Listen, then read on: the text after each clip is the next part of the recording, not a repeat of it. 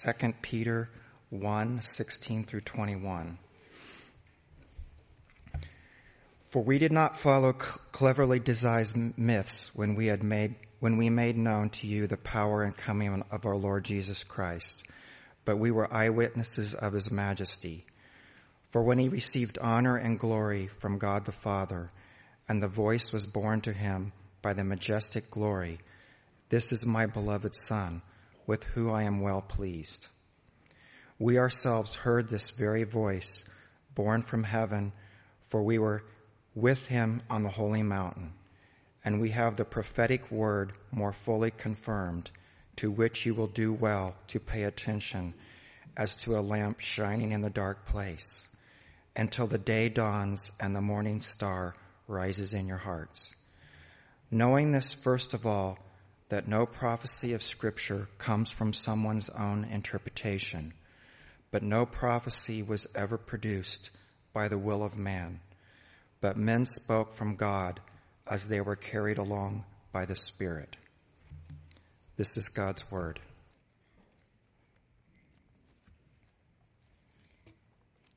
And keep your Bibles open if you haven't already closed them. We're going to look at 2 Peter 1 together today. And let's pray again and ask God to meet us during this time. Lord, what we open before us is nothing less than your word. And so we pray that we would hear. Pray that we would hear and be changed. In Jesus' name, amen. So we're beginning a series on the Word of God. And what you believe about this book literally shapes everything about your life. That's not an exaggeration. What we believe about this book, the book you hold in your hands or are looking at on your little phone, shapes everything about our lives. Is this the Word of God? Is it a Word of God among others? Does it merely contain the Word of God for us to somewhere find it in there? Or is this book something else altogether? How you answer that question, what we believe about the Bible, shapes your understanding of humanity, who we are, why we're here, of morality, what is right and wrong, how we should live. It shapes our understanding of what we would call philosophy, how we think, what we do, or how we pursue what is true. It shapes our views of society, how we relate to each other, how we think of different institutions like marriage or family or government or vocation. Because ultimately, what you believe about this book is inextricably related to what you believe about God. You cannot separate the two. And what we believe about God shapes everything about us. What we believe about God and what we believe about the Bible, those are intimately tied together. Is this thing God's Word or not? That's the question. As I mentioned earlier this morning, we take a pretty serious view of the Bible at Westgate. In our practice, we hope, we try to, and in our confession as well. If you look, if you're familiar with our doctrinal statement, Article 2 of our doctrinal statement as a church reads like this: we believe that God has spoken in the Scriptures, both Old and New Testaments, through the words of human authors.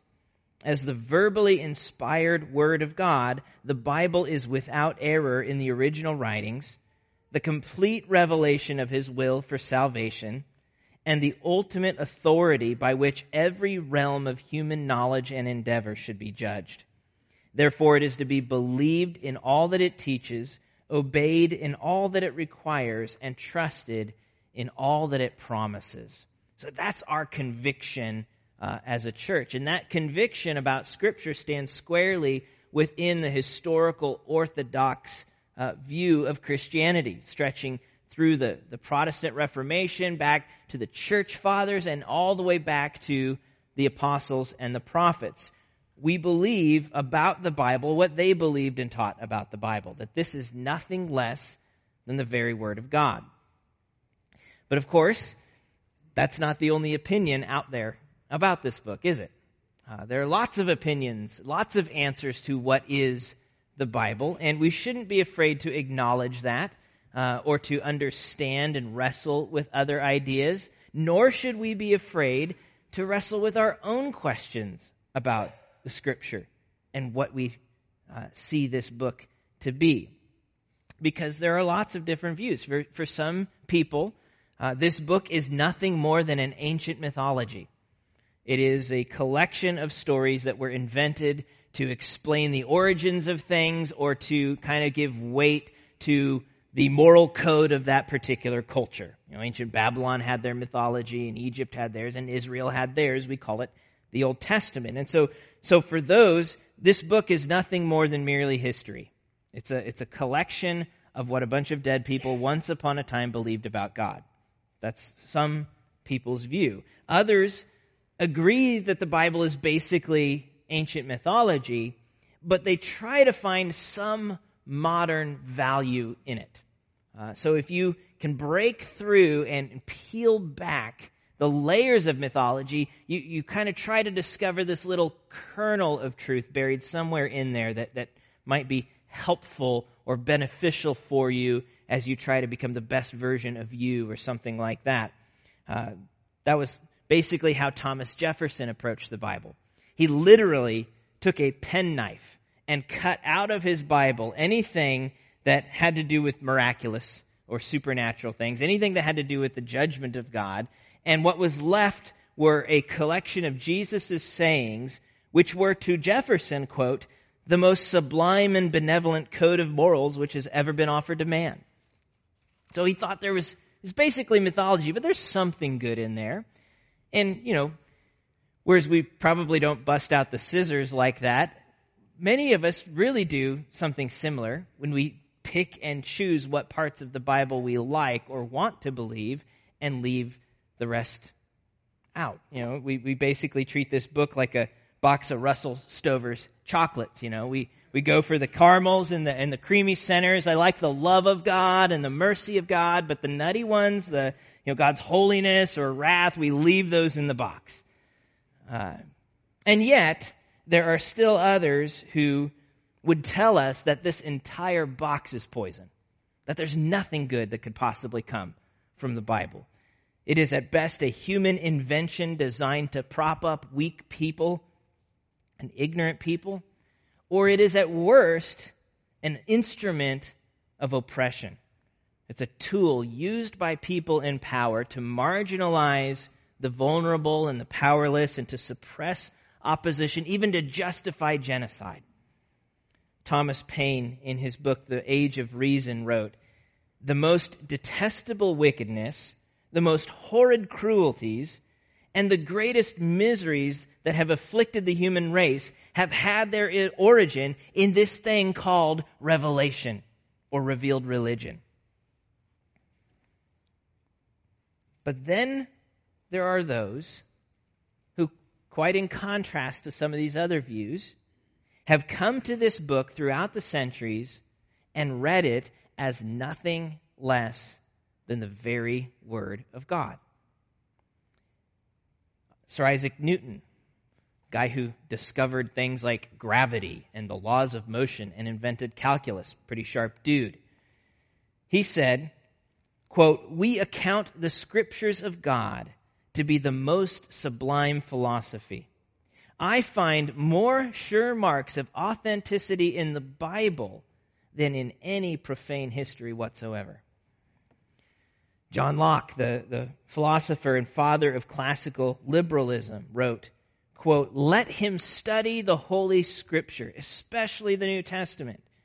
Therein are contained the words of eternal life. It has God for its author, salvation for its end, and truth without any mixture of error for its matter." Abraham Lincoln once said, "I believe the Bible is the best gift God has ever given to man. All the good of the Savior and of all the good of the Savior of the world is communicated to us through the book. So what should we think about the Bible? There's any number of opinions out there. What should we think about the Bible? Well, to begin to answer that question, we need to first, I think, understand what this book tells us about itself. What does the Bible say about the Bible? What does it claim to be? Because if it claims to be something other than the Word of God, then we're very much justified in not treating it like the Word of God. So what does the Bible tell us about itself? And to answer that, we're looking at 2 Peter 1, 16 to 21, what Doran read for us a few minutes ago. So again, if you're not still there, go ahead and make your way there. 2 Peter 1, it's page 1018 in the Pew Bible. This is, the title tips us off, the second letter that Peter wrote.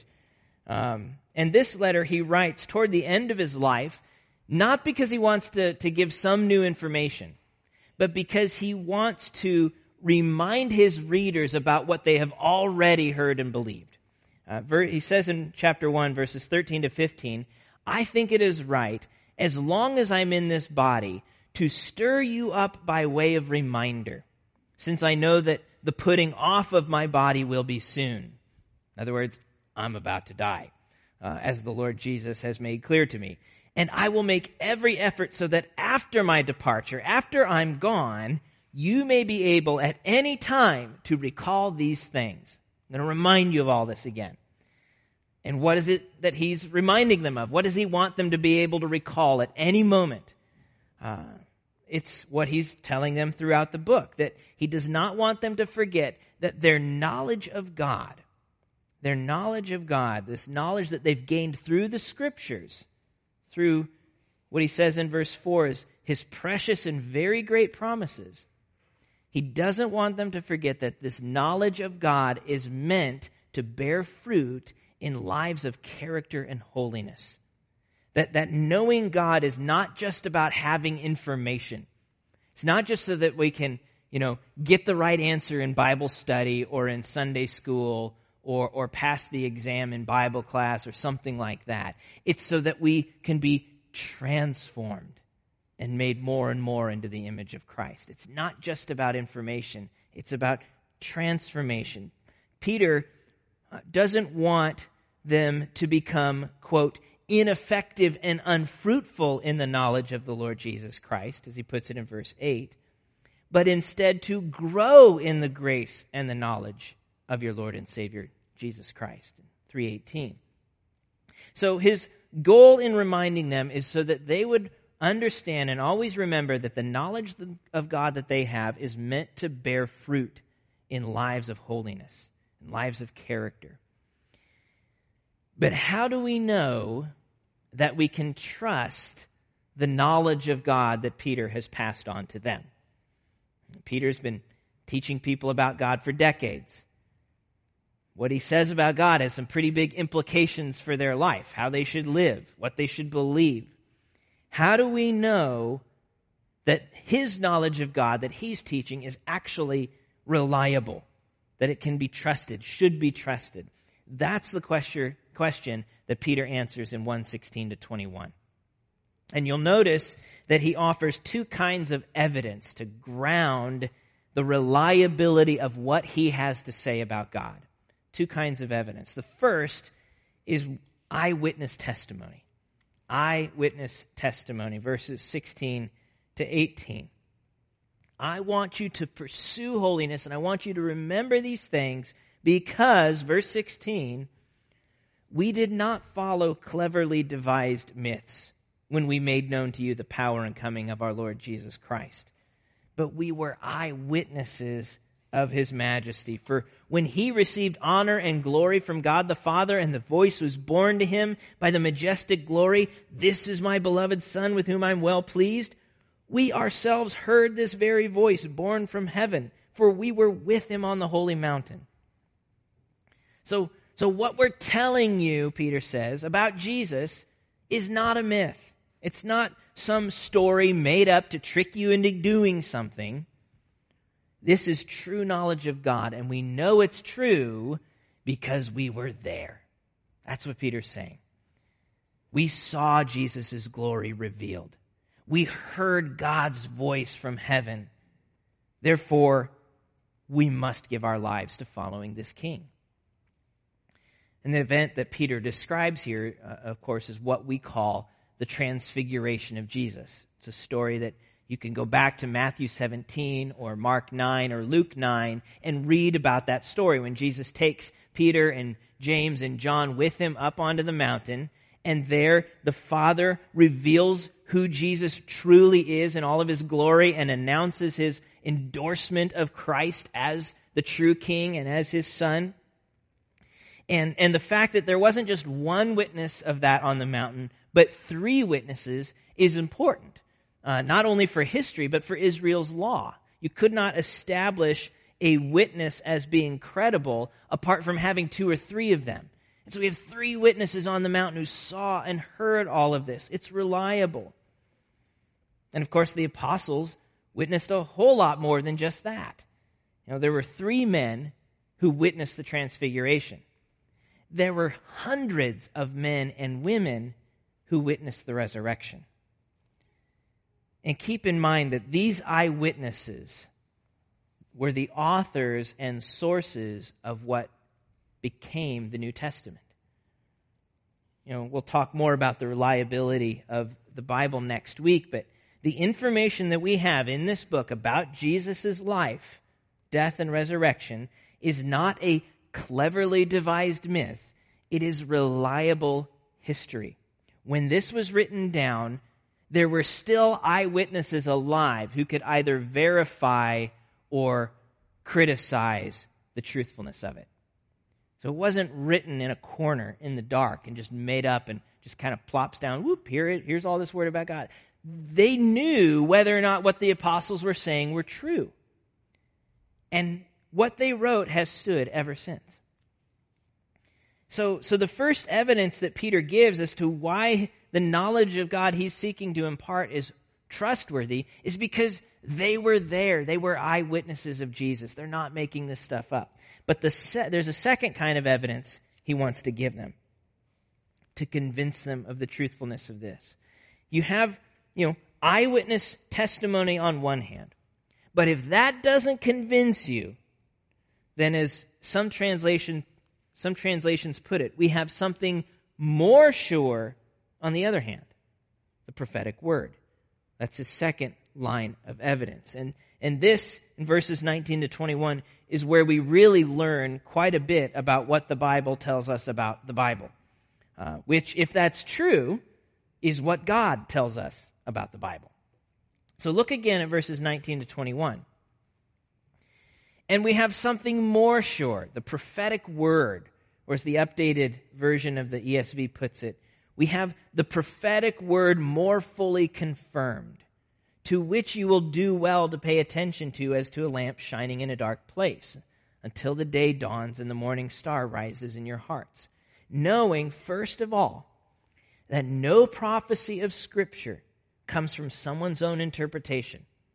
For no prophecy was ever produced by the will of man, but men spoke from God as they were carried along by the Holy Spirit. No prophecy of Scripture was ever produced by the will of men, but men spoke from God as they were carried along by the Holy Spirit. And when Peter talks about the prophetic word here, he's talking not only about the words spoken by Israel's prophets in history. He's talking about the prophecies written in the Old Testament Scriptures. He says, no prophecy of Scripture ever came about. Comes from someone's own interpretation. Verse 20. So what does Peter mean when he says Scripture? What is he talking about here? Well, for the early church, that meant the Old Testament. Sometimes we forget that the early church that we read about in Acts and that Paul's writing to in his letters and so on, they didn't have the New Testament yet. It was still being written. So when they talk about Scriptures, they're talking about the Old Testament as their Bible, Israel's Scriptures. But already by the time that Peter is writing this very letter, some of the New Testament books that had been completed were already being recognized as Scripture. And you see that in chapter 3 of 2 Peter, where he refers to Paul's letters as part of the Scriptures, in chapter 3, verse 16. And Peter wants us to pay careful attention to these Scriptures, to which you will do well to pay attention to as to a light shining in the dark place. You know, you think about whenever you drive home after dark, after sunset. Imagine trying to do that in New England without headlights on. You know, it's dark out. Just try and make it 3 blocks down Winter Street without headlights on. You're not going to do it. You know, so Peter wants us to pay attention to the Bible the way we pay attention to our headlights on a dark night in New England. So your life depends on it. That's your security. That's your guide. He wants us to give careful attention to this book. And the reason he wants us to pay that kind of attention, he finally tells us, is because in this book we have the very words of God. It's not just a word of God. It doesn't just contain the words of God. It is the word of God. It is an inspired word.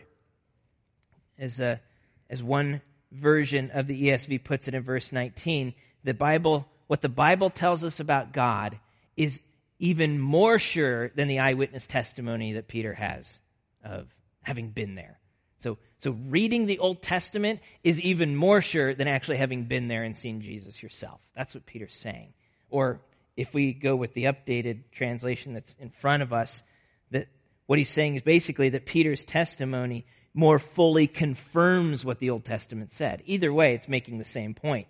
You can trust what the Scriptures tell you about God, because in this book, God is speaking. That's what the Bible tells us about the Bible. No prophecy was ever produced by the will of men, but men spoke from God as they were carried along by the Holy Spirit. This, if you want to put a doctrinal or theological category on what we're talking about, this is what we call the doctrine of inspiration. The Bible is inspired, which does not mean that the Bible is simply inspiring, like a really good Hallmark card or something like that. That's not what we mean by inspiration. Nor do we mean that the people who wrote it were inspired the way an artist might be inspired to paint when they see a really beautiful sunset. That's not what inspiration means here. What we mean is that this book came into being through the very breath of God. It is God speak. It is He inspired it with His breath. It's what Paul describes in 2 Timothy 3:16. All Scripture is breathed out by God. It's inspired and profitable for teaching, for reproof, for correction, and for training in righteousness. This is what's implied in the roughly 1,000 or so occurrences of phrases like, "Thus says the Lord," or "the word of the Lord," or "then the Lord said," throughout the Scriptures. That God is talking. This is what Jesus believed when He said about the Old Testament, when He calls the Old Testament the Word of God. He doesn't say it was the word of these people. He says the Old Testament is the Word of God. Jesus believed in the inspiration of Scripture. And so in this book, God is speaking. Not just the message of the book, but the very words and sentences themselves. Every jot and tittle, as Jesus puts it in Matthew 5, comes from God. So how does that work? Because, if I look at the introduction to 2 Peter, it tells me who the author is. It was a guy named Simon Peter. So how can that book be written by Peter and written by God at the same time? Well, Peter himself explains it in verse 21 again. He says, "Men spoke from God as they were carried along by the Holy Spirit." So God is speaking, but He's doing it through men. This is God's word written in human words through human authors. somewhere around 40 of them. Kings and prophets and priests and prisoners and historians and doctors and poets and tax collectors, all of them writing in 3 different languages on 3 different continents over the course of about 1,500 years, completing 66 books, all of them being used by God. Some of the authors of the Bible heard directly from God. You think of the prophets, like Isaiah or Jeremiah. The word of the Lord comes to them, and they write it down, and then they go and preach it.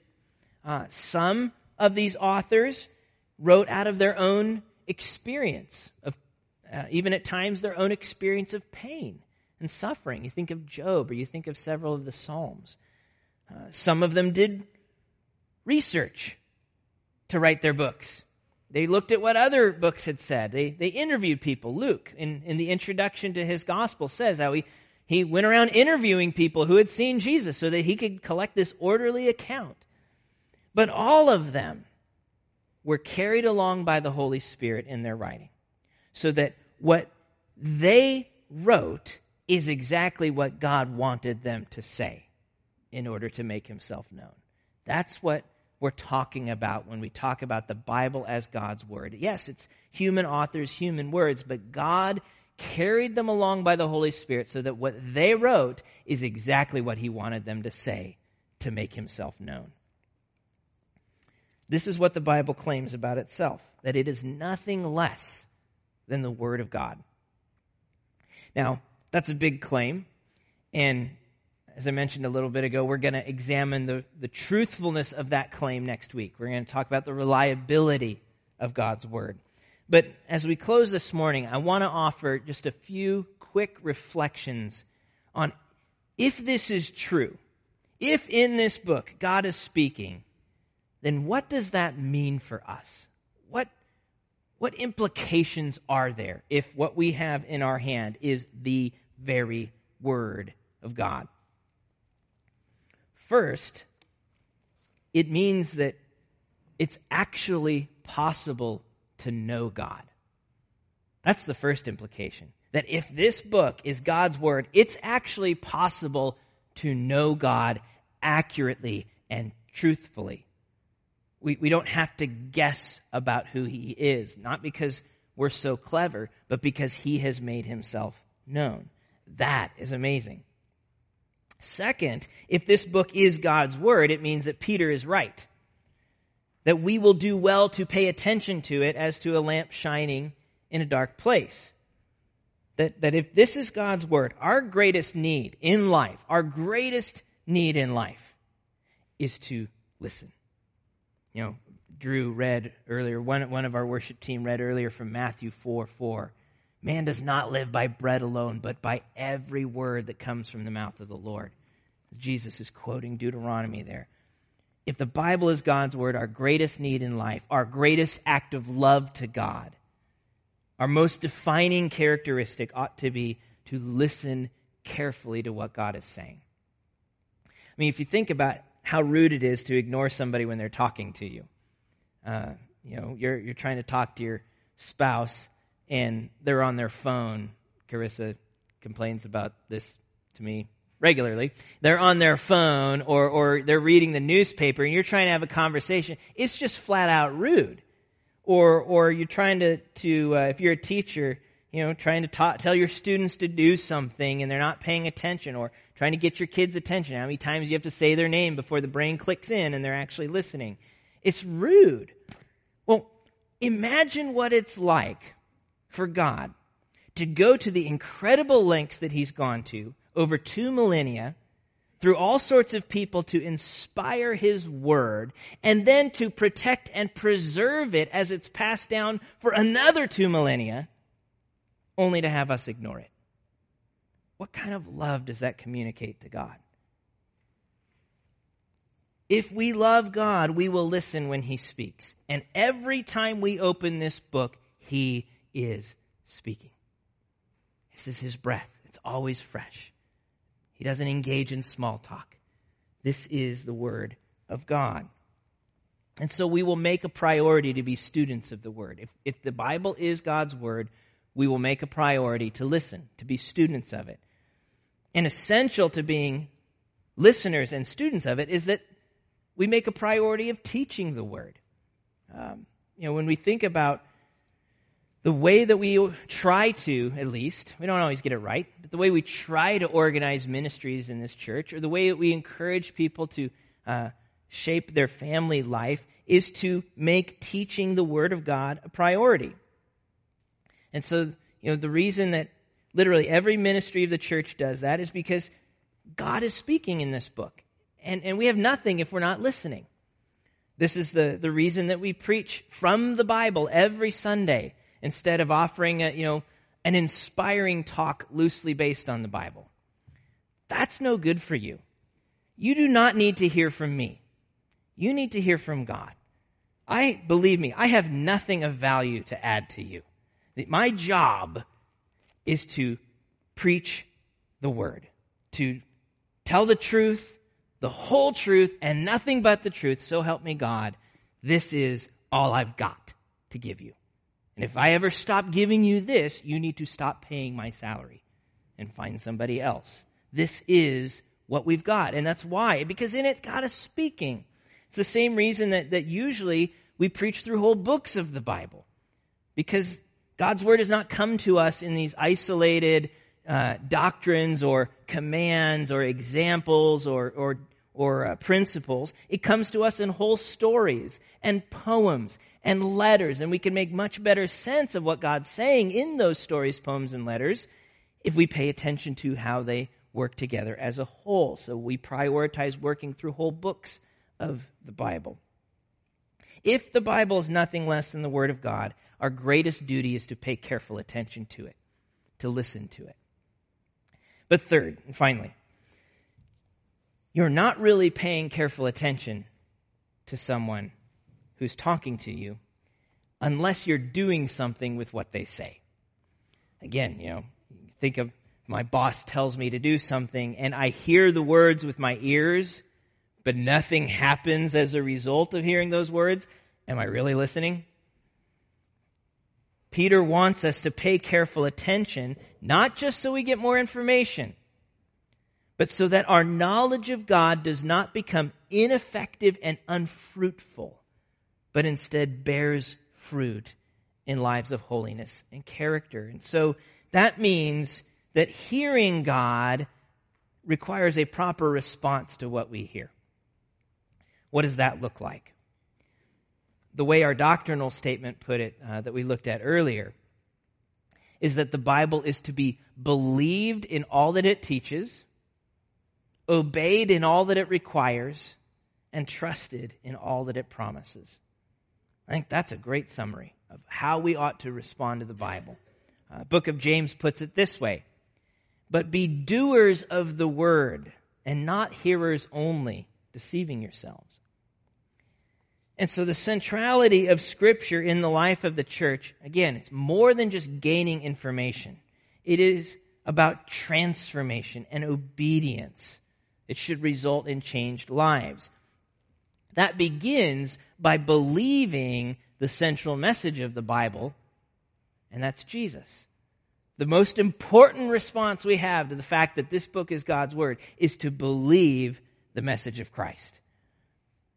The whole Bible works together to reveal to us who He is and what He came to do in giving His life for us to redeem us. Jesus Himself says in John 5:39, "You search the Scriptures because you think that in them you have eternal life, and it is they that bear witness about me."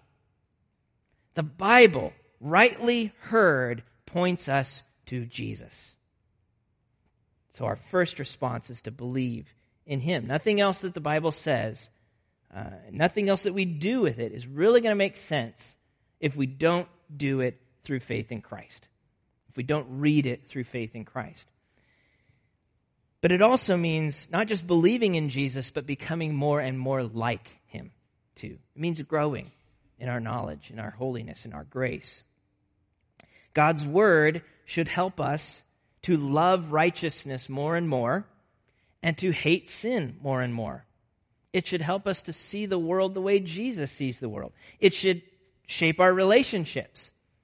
If I'm paying attention to God's word, I should make a priority of living in reconciled relationships, especially within the body.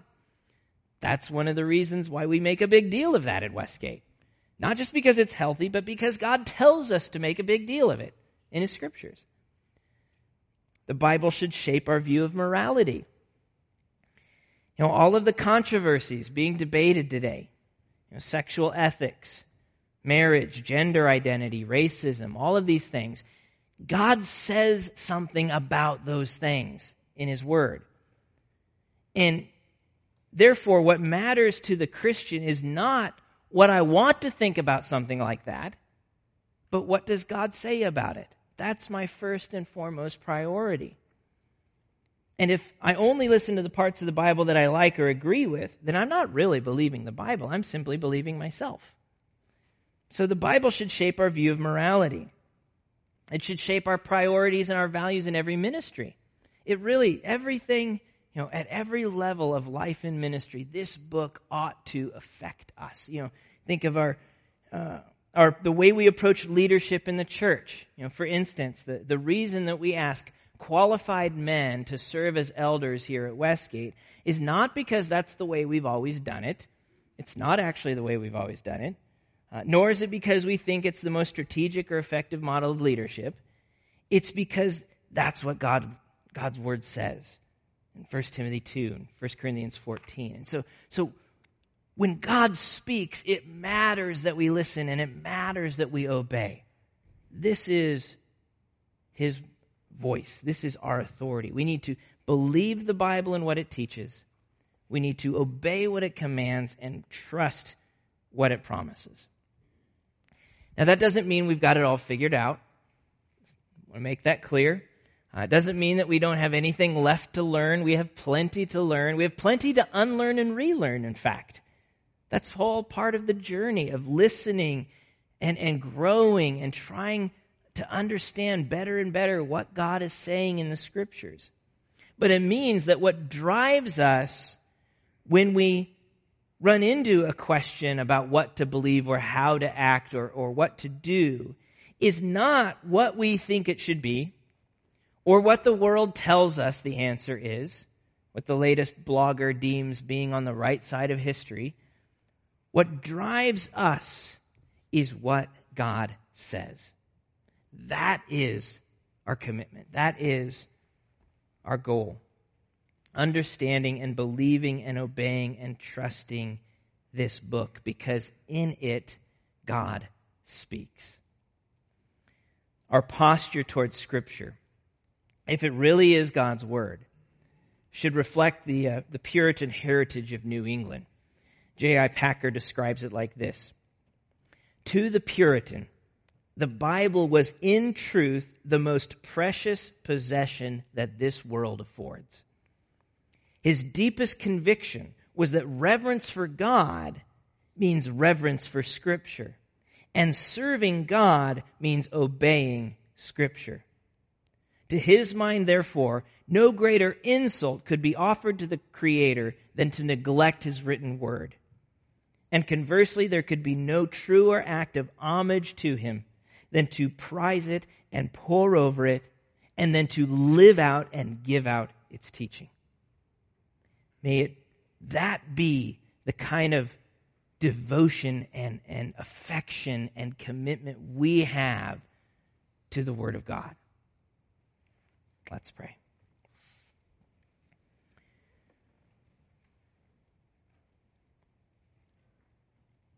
Gracious Father, may we never become bored with the fact that You are a God who speaks.